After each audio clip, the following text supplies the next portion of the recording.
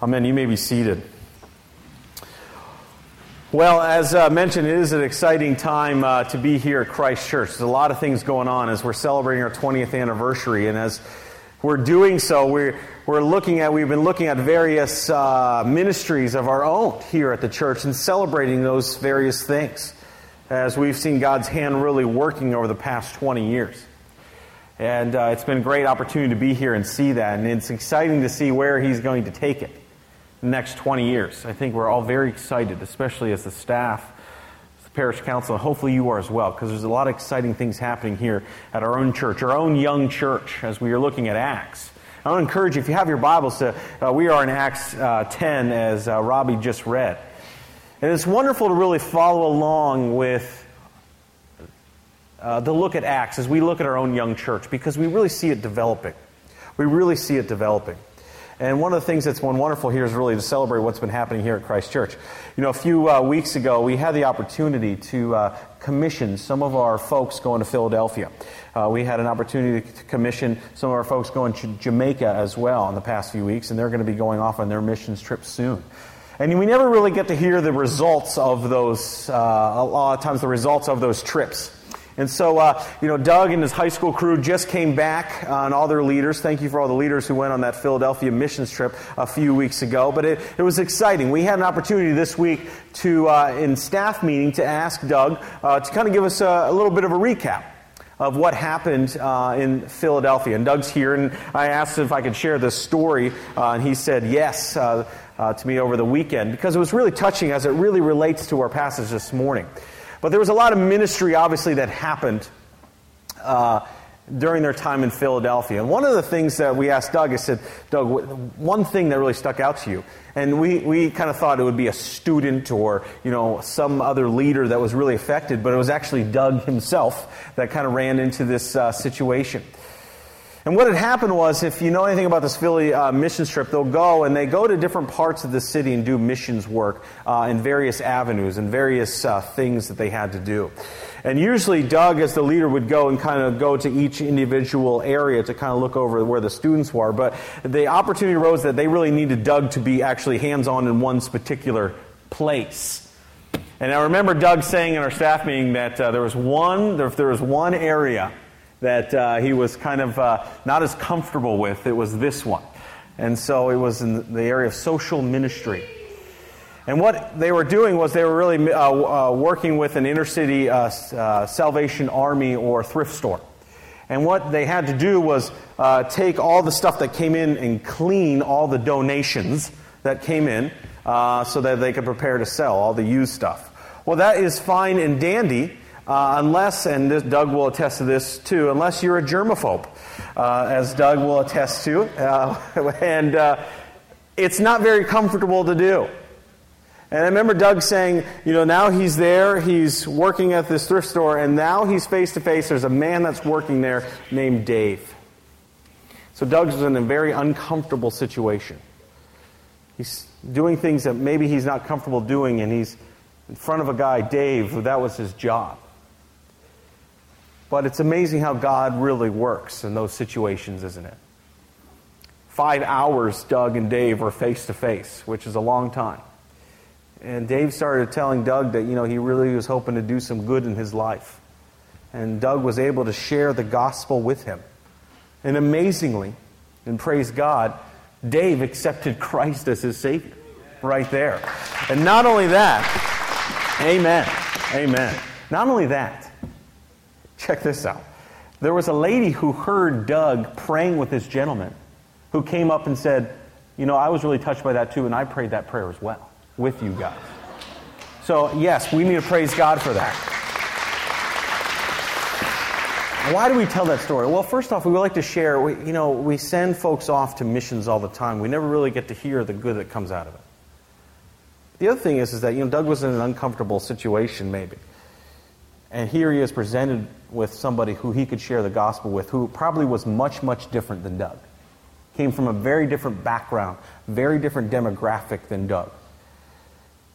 And even in the uncomfortable, Doug was able to minister to him. One person coming to Christ. It's powerful. It's powerful. And that's how the gospel really works. As we've been looking at Acts, you'll kind of see that over the past few weeks. That it's not just these huge events that happen where people come to Christ, is it? You know, we look at Acts, we think of Pentecost. We looked at that a few weeks ago where 3,000 came to Christ. Then we looked at Peter and John in front of the Sanhedrin a few weeks ago, and they were being persecuted. And what do? They kept preaching, and 5,000 people came to Christ. And we think, well, that's how it happens. It must happen in these big arenas or in church services where people come to Christ. And while that does happen, what happens a lot is that the people in the congregation say, well, it's not really my job to go out and witness or minister one-on-one. That people will come to Christ in these big arenas, in these big church services, or in a group, or from a preacher. And I think what we're seeing here in this passage is the idea that it's not just about breaking barriers, which we'll talk about, but it's about one man coming to Christ and then affecting his whole family. One man coming to Christ. Last week, if you were here, we were talking, John Guest was up here, and he looked at the passage from Philip and the Ethiopian eunuch, if you remember that. And Philip received a vision from an angel who said, go to this desert road. And there was an Ethiopian there, orchestrated by the Holy Spirit. Philip was able to share the gospel with him. That was in chapter 8. Notice we're in chapter 10. We skipped over chapter 9. Well, what's chapter 9? Chapter 9 is Saul's conversion in Damascus. We skipped over it because we preached on that in our face-to-face series. What happened there? Saul received a vision, and who was sent? Ananias was sent to Saul to minister to him. And Saul came to know the Lord as his Savior. Changed his name to Paul. So here we have one person, one time. In this story here, we have one person, one time. And we see God using Peter to bring that man to salvation. So if you have your Bibles, I encourage you to turn there because we only read a chunk of this. I mean, we read verses 9 through 22. Understand, this is the longest passage in all of Acts. 26 verses. 26 verses. We read a small snippet.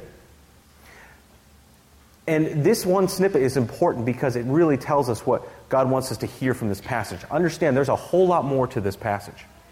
All of chapter 10 talks about what happened here. This vision that Peter had is repeated twice. More again. Cornelius, who Peter went and visited, he also had a vision that Peter was going to come visit him. That's repeated 4 more times. So what does that say to us? It must say that this is a very important passage that we can glean from our own young church in action. You see, the major theme is breaking of the old traditions, of old barriers.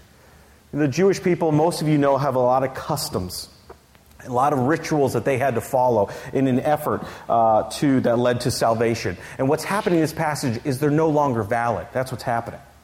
Understand, too, that the Jews did not like the Samaritans, but they disliked the Gentiles, which Cornelius was a Gentile. They disliked them even more so. The Gentiles were considered impure, unclean. In fact, when the Jewish people would walk through a Gentile nation, before they'd walk back into Israel, they would shake the dust off their shoes. That's where we get the phrase, shake the dust off your feet. Because everything that they did was just impure, unclean. So for Peter to go and talk to a Gentile, you have to understand, way out of his comfort zone. Way out of his comfort zone. They would have nothing to do with them. And in fact, that vision, a lot of people look at that vision about the sheet coming down and the four-hooved animals coming down and God telling Peter, go and eat. You have to understand, that was a big no-no for the Jews. They weren't allowed to eat certain meat, and now God's saying, go kill and eat that meat. You have to understand, even now, the Jewish culture, there's forbidden to eat certain foods. And certain foods can't be paired with other foods. We were in Israel just about 2 months ago, and I remember there was a lot of customs that they still had that we had to follow. So they weren't allowed to pair things with certain other things. So if there was meat for dinner, there was no creamer for the coffee because they couldn't mix the two together. There was different places and different spots that you had to go to get certain food. They still hold to that because everything had to be purified. Everything had to be kosher. And there was no creamer. That was a big frustration for them. Powdered creamer. But understand that what had happened, they're still doing that. Why? Because they felt like that's what was going to lead to salvation. These rituals, these laws, these certain things that they had to do. And what's happening in this passage is God's saying, listen, that's no longer valid. It's not about a certain way to live. It's not about certain rituals that you had to do to earn salvation. And that's what's happening in this passage. God's telling Peter, listen, go, kill, and eat. Those things I'm wiping out clean. Why? Because the way to earn salvation is through the Son that was sent, Jesus Christ, who died on the cross. I am the way. I am the truth. I am the life.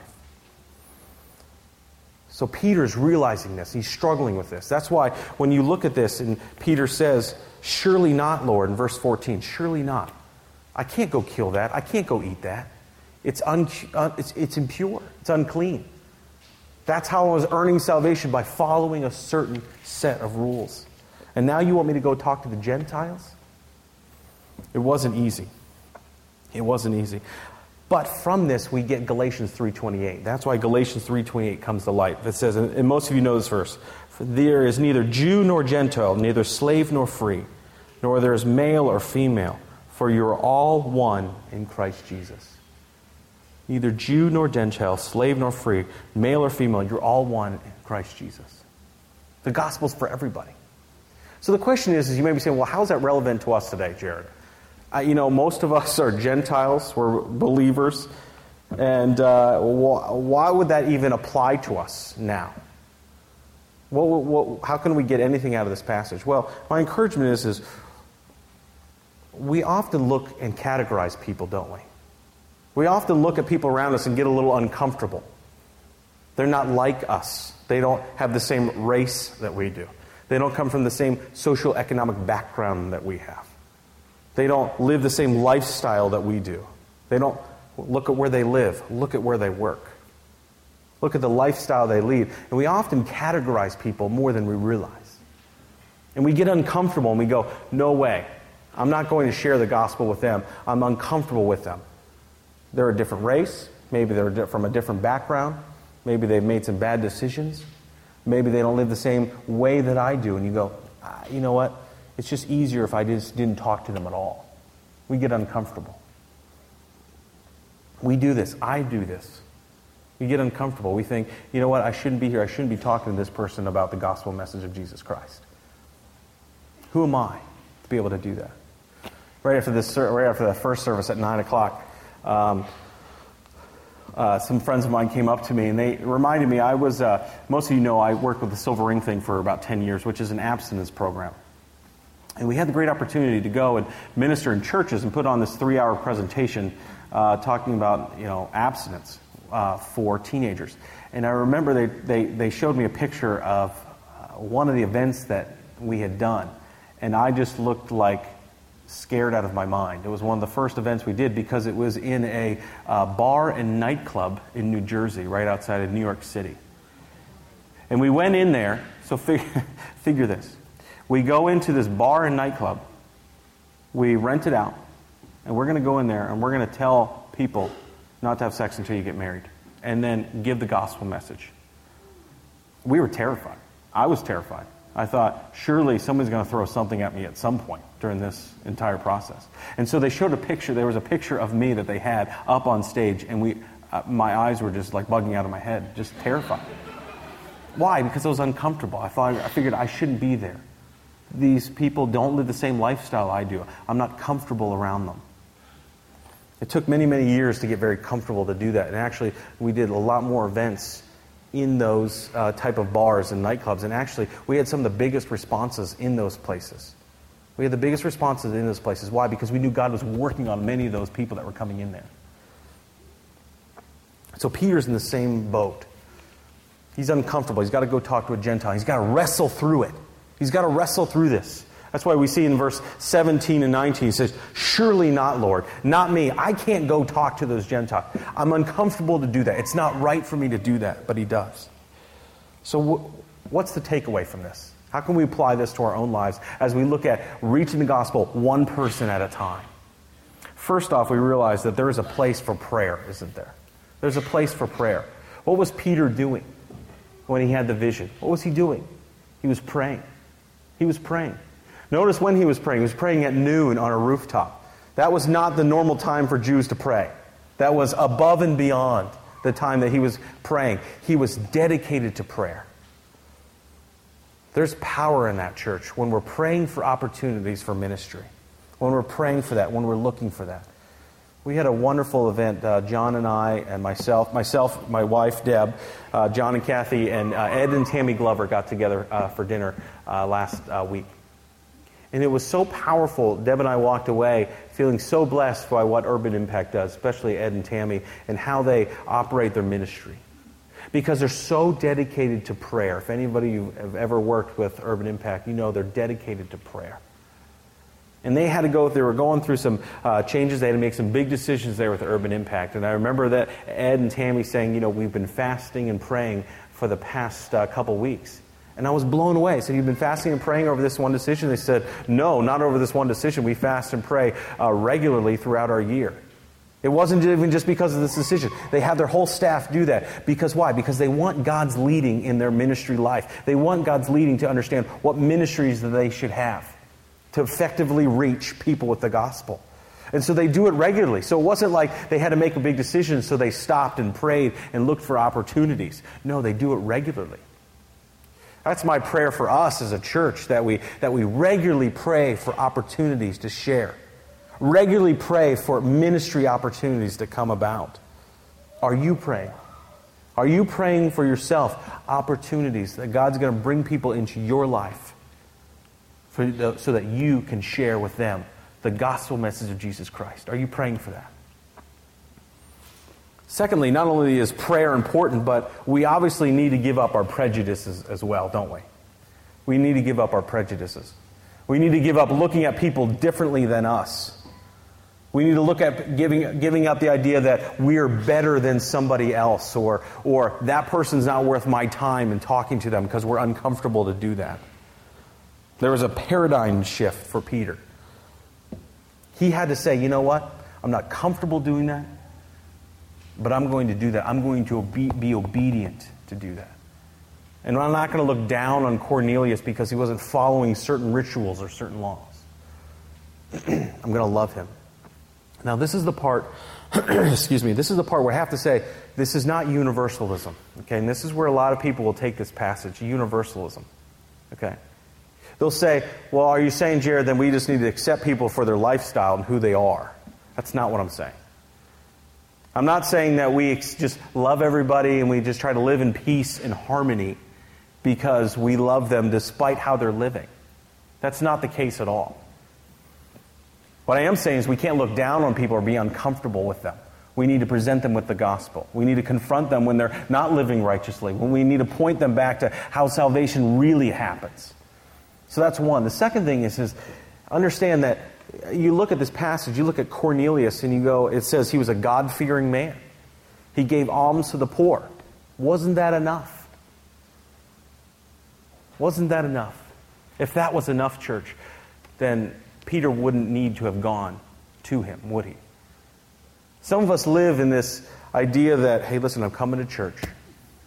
I give to the church. I'm helping out in various ministries. I'm living a pretty good life. Isn't that enough? I have to say it's not enough. Ephesians 2:8-9 says, for by grace you've been saved through faith, not of works, so that no one can boast. It's not about works. It's not about what you have or what you've done or how good that you've been. It's about grace. It's about asking for forgiveness for your sins, understanding you can't get to heaven on your own. Asking the Lord to forgive that and be the Lord of your life, and then leading a different life. That's how salvation is earned. So for Cornelius, yes, it was good. Yes, he gave. But he needed to give his life to Christ. But understand that God was already working on Cornelius. God was already working on the Ethiopian last week. God was already working on Saul, if you look at chapter 9. God was already at work with Dave when Doug was going to talk to Dave. See, oftentimes we think that, I'm not going to talk to somebody I'm uncomfortable because what am I going to say? I don't know what I'm going to say. There's no way that person's ever going to come to faith. There's no way that person's ever going to change their life. They're too old, too cold, too far gone, too many bad decisions, come from the wrong area, live the wrong life, do the wrong job. God's already working on those people. All he's asking us to do is be obedient. Be obedient. John 6:44 says, no one can come to me unless what? The Father who sent me draws them to me. Understand, we're just called to be obedient. The Spirit was moving Peter. He was already working on Cornelius. He was already working on the Ethiopian. He was already working on Saul. We just have to be obedient. I think it's interesting because, an angel came and visited Cornelius, as you'll see if you read the rest of the chapter, that Cornelius got a vision as well. I always wondered, why didn't the angel just tell Cornelius? Why didn't the angel just do the work? When you look at Saul on the road to Damascus, why did Ananias need to go? When you look at the Ethiopian eunuch and what happened was that Philip got this message to go and talk to the Ethiopian. Why didn't the angel just go to the Ethiopian in the first place? Why did he need people like Philip? Why did he need people like Peter? Why does he need people like Ananias? Why does he need people like Doug? Why didn't Dave, who Doug was talking to, why didn't an angel just appear to him? Because he uses ordinary people to do extraordinary work. He uses ordinary people to do extraordinary work. God uses people as His instruments. God uses people. God's going to use you. Paul Tripp was here last fall, and he did a marriage conference. And one of the things he said was, embedded in the larger story of redemption is a principle we must not miss. God uses ordinary people to do extraordinary things in the lives of others. So my question for you, church, is God using you, an ordinary person, to do extraordinary things? As uncomfortable as it may be. We know God's working, but He often needs us to go and share the gospel with them. A few weeks ago was a great illustration of this. There was Pastor Jamie and I had a meeting for missions here at the church. And we were downstairs in the church, and we just sat down, and we hear a knock at the door. And it was this man standing there.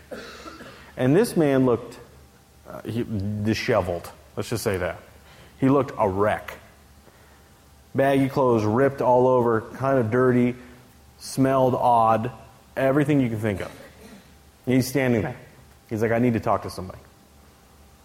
And we said, well, what's happening? Immediately, Jamie got up and went and talked to this man. What we found out is this man drove 2.5 hours. He felt like God was calling him to Christ Church. He had no idea why. But he was called to Christ Church for some reason. First door he came to, knocked on the door, and Jamie and I are in there. Jamie goes and sits with him. And the man says to Jamie, I've been leading kind of a bad life. I've been making a lot of bad decisions in my life. And I really need to know what Jesus Christ can do for me. I mean, talk about it right on the platter there for you. Teed up for you, Jamie. Ready to go. Jamie said, well, do you have a relationship with Jesus Christ? No. I know of Him. Kind of know what He did, but I don't know what I need to do. I don't know what I need to do. What are the next steps I need to take? I need to have a relationship with Him. How do I do it? So Jamie was able to lead this man to Christ right then and there. Right here in our church. Jamie's an ordinary guy. I'm an ordinary guy. Doug, Robbie, we're ordinary people. You're an ordinary person, but God's going to do extraordinary things with you. If you're looking for those opportunities, if we're obedient. It would be easy for us to look at that man who came to the door and said, no, pass. Or, Pastor Barry's office is over in the farmhouse. Why don't you go give him a call? Or, you're probably looking for money, so, hey, there's just kind of moved him on. We didn't. It was about being obedient, about interrupting your own schedule to go.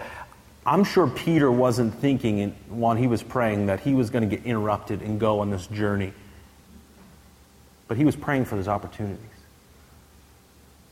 God broke down the barriers and said, you know what, I know you're not comfortable with this. But the gospel's for all.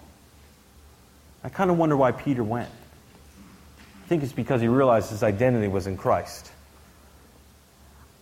For us, once we realize our identity is in Christ, He died for us, died for all. He gave us everything to begin with. then it's easy for us not to look down on others around us. But our identity's got to be wrapped up in Him. And once it is, we have so much confidence to know that, you know what, He's going to use us, ordinary people, in extraordinary ways. That's my prayer. And that's my prayer as we come to the communion table. As we remember what Christ did for us on the cross. He died for us, all of us. And it wasn't by works that we're saved. It's by His own grace. So with that, let me pray for us. God, we thank You for today. We thank You for what You can teach us in Your Word. Thank You for using Peter, ordinary Peter, to do extraordinary things. Thanks for using Doug, ordinary Doug, to do extraordinary things. Father, I pray that You impress upon us that we may be ordinary, but You can do extraordinary things with us. So, Father, impress upon us this week as we go about our week, our schedules, our school, our workplaces, that You bring people to us, that we too can share the gospel with them and have full confidence to do so. Father, thank You for what You did for us on the cross, dying for us, rising again 3 days later so that we can have a relationship with You, Father. I pray that we feel that same passion, that same desire to share that with those around us. And I ask all this in the mighty name of Jesus. Amen.